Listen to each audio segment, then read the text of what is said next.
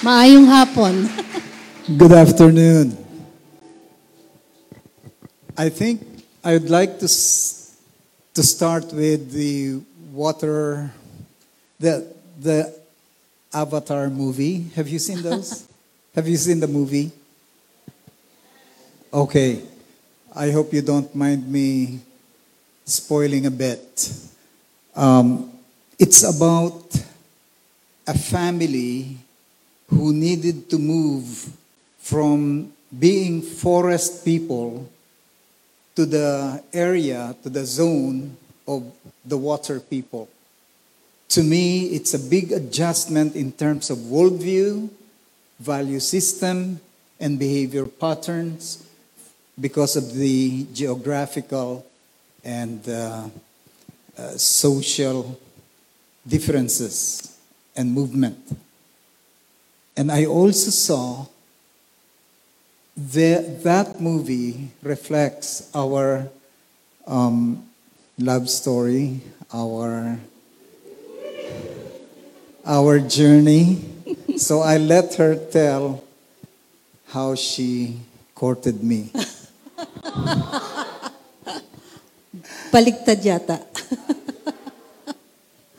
Well, to start our story, while I was still 9 years old, I started praying for my partner in life. Why? I grew up in our church, and I always admire the person who serves God. And my prayer at that time, Lord, give me someone that loves you. And that's all my request. So as time goes by, when I turned 17 and I was in my university at that time, I happened to meet him in one of the spiritual retreat that I attended. And I didn't know that he is a paparazzi. He was stalking me and taking pictures of me at that time. And then I found out when he gave me the pictures through his friend who went to our house. And I said, how did he took those pictures? And nakita ko, mayroong clouds, ... I'm dreaming of you. Hint siya sa akin. I was then our college graphics editor. That's why I had this camera by the school. But it's my personal film. Hindi pa uso nun yung digital. We had to buy films. 12 shots, 24 shots, 36 shots.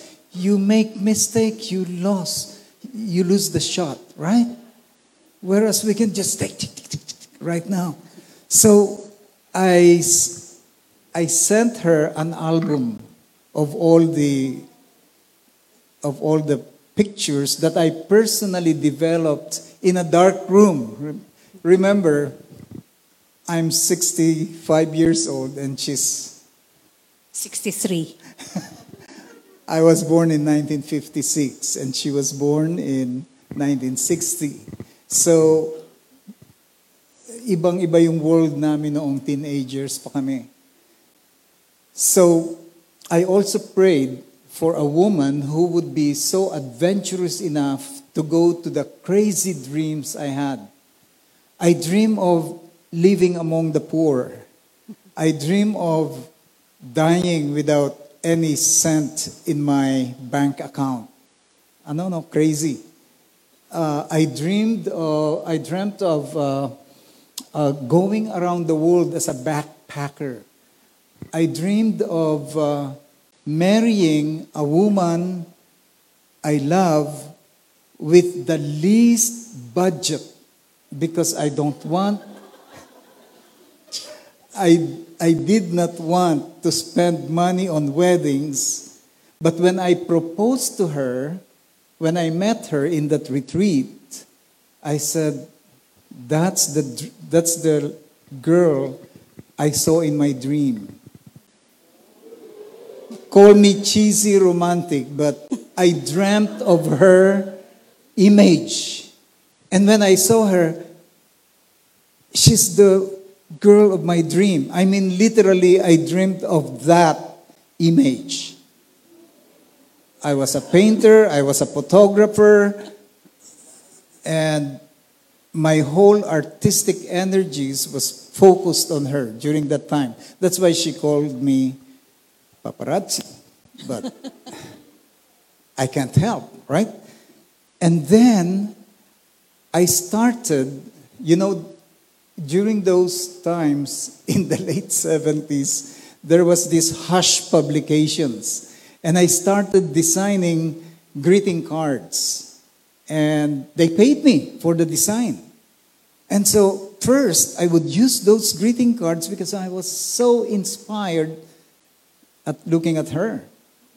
And I would give that to her and then submit that to Hush Publications. And they said, did you use this? Yes, gave it to the person I was courting. And they said, you cannot do that. The original should be ours. So every time I did that, I would write to her, but publish it first, then give the cards to her. So, because, by the way, we saw each other in that spiritual retreats. I have to tell you something. I grew up in Olongapo City. In 1972, I was second year high school when Marcos declared martial law. That was the beginning of the destruction of the lives of many people, including my life. And I don't want to get too much in the dark political description of this, but it was enough for me to lose hope. It was enough for me to be so angry at the world, so angry at the government, even so angry at God, and so angry at the Christian religion. And I embraced, because of my immaturity and anger, I embraced a very good movement, but because I was immature, I took it with so much anger. And I became an activist.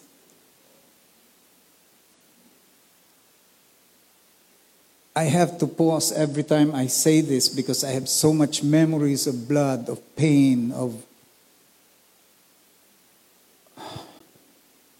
physical pain and mental pain. And it took me almost 20 years in Canada to get healed. I'm still in the healing process. I hope no one among you would experience martial law. I hope no one among you would experience the pain that my generation went through. Pambihira, nag-practice na ako kanina. Nag-practice na ako na wag maggaganito eh. And this is where we differ. We came from a different position. My father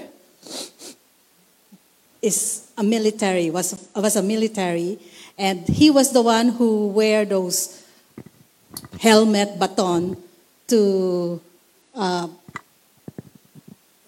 stop the riot. Anti-riot gear. So, magkaiba kami ng bakod. So, when he learned about my dad being a policeman, he has hesitancy when he came to our house and trying to pursue me. And because I was really praying for a man of God, my first requirement for the person who would pursue me was not to tell me that he loves me.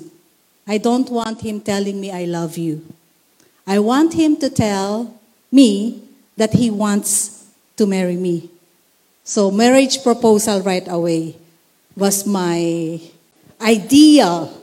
If you want me, in my mind, Lord, if you will give me someone who would marry me, his first word should be, will you marry me? But I hesitated because her mom was a businesswoman, a capitalist, and her father was part of the Metrocom of the Philippine Constabulary, and I belong to the Kabataang Makabayan, KM, and I believe in the advancement of the national democratic revolution. And I was willing to give my blood just for the revolution to advance 1 kilometer. That was my commitment. So I'm a full-blooded socialist and was seeking to be a real communist. And then she was a capitalist. And just to make sure that she understood me, I wrote a 15-page. If you want to have coffee with me, I'll show you the paper. A 15-page marriage proposal, like a term paper with charts. This is what I'm envisioning our life would be. This will be our economic life, poor but happy, blah, blah, blah, blah, with all the charts, right? With footnotes. And I gave it to her. Will you please marry me? And I was shocked. Wow, I didn't know that God would really answer my prayer. He must be the one. And being a Filipina, a Lakambini, I was so shy to say that I love him too. So, I gave him a raising of the eyebrows, like that. And he understood.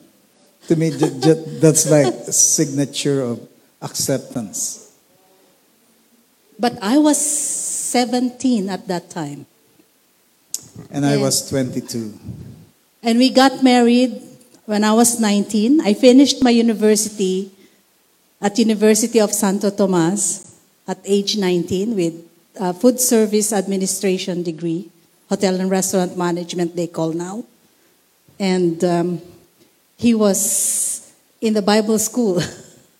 I got kicked out because they did not want my final paper because it was too leftist, they said. And that school was built up by the American missionaries, of course. So I went to the University of the Philippines and finished Asian Studies. Right after our graduation, I married her. She was 19, I was 23. 20, going 23. Throughout our marriage, we experienced so many hardships. Imagine. Part of our marriage vow. Oh, yeah.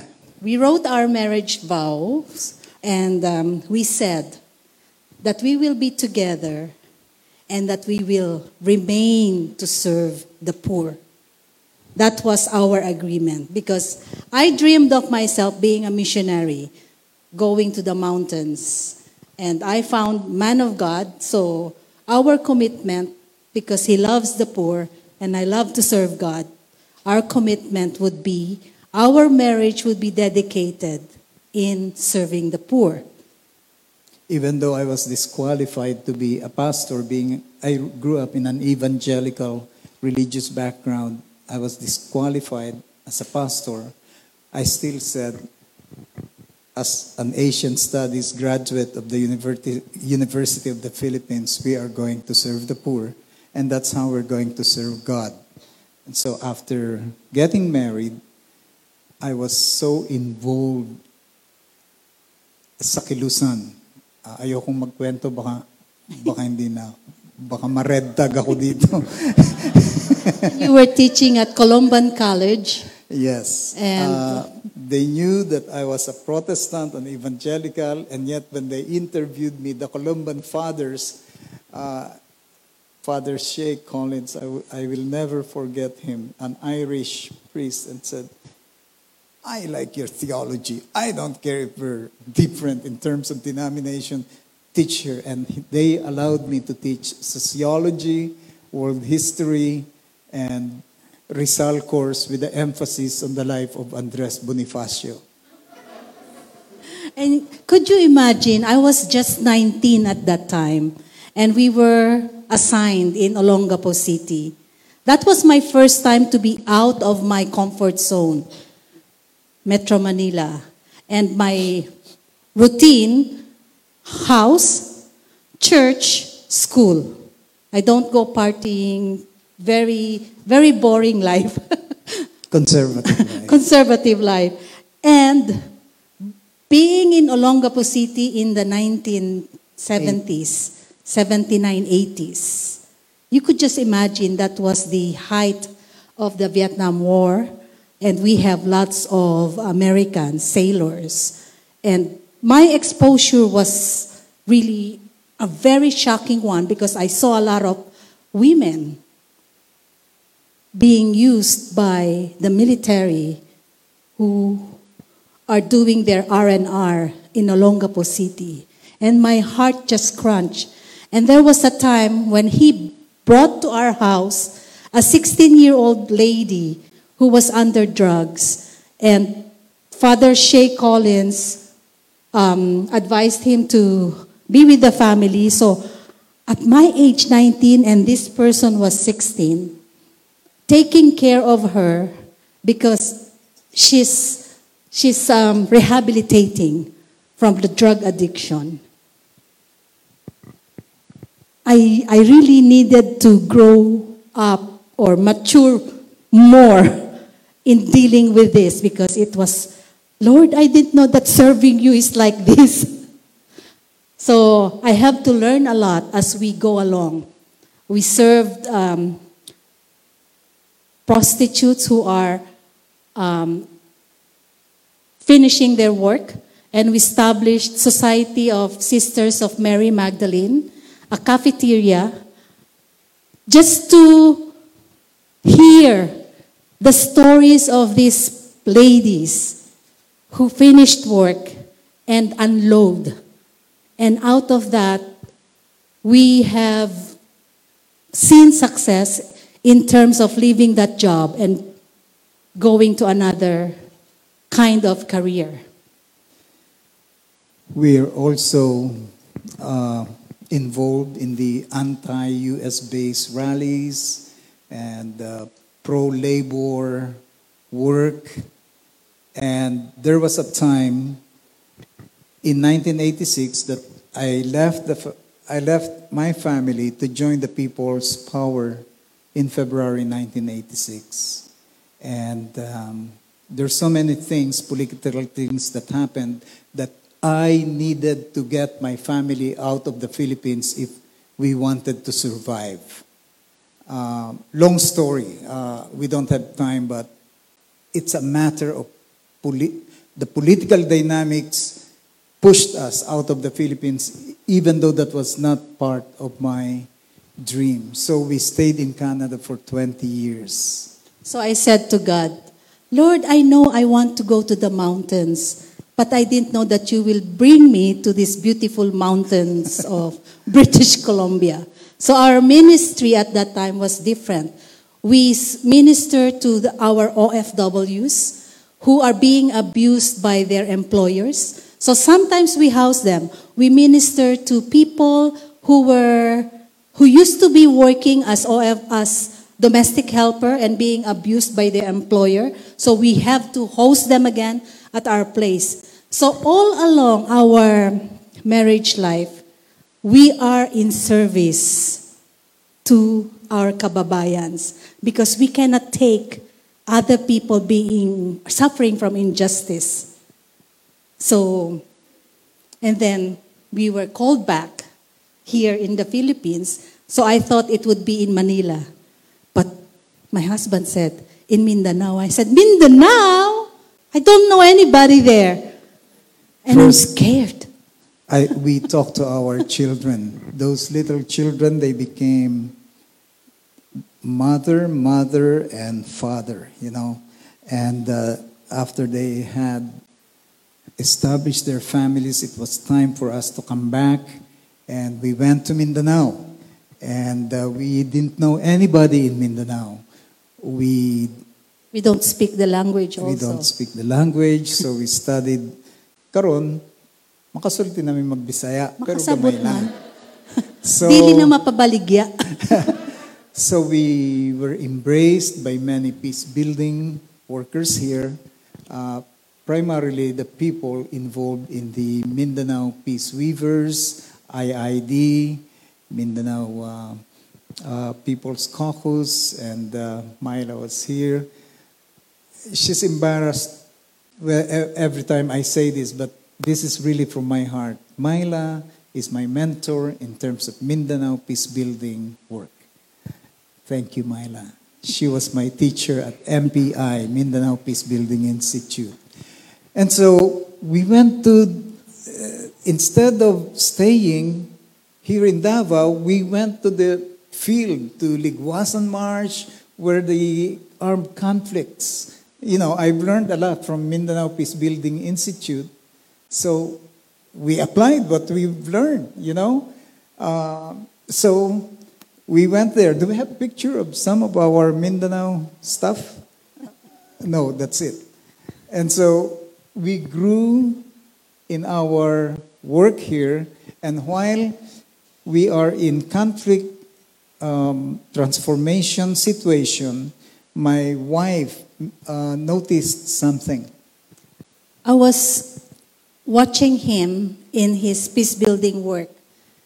And as I watched him, I said, I think there's something missing. We can always talk about peace, but peace has to be felt.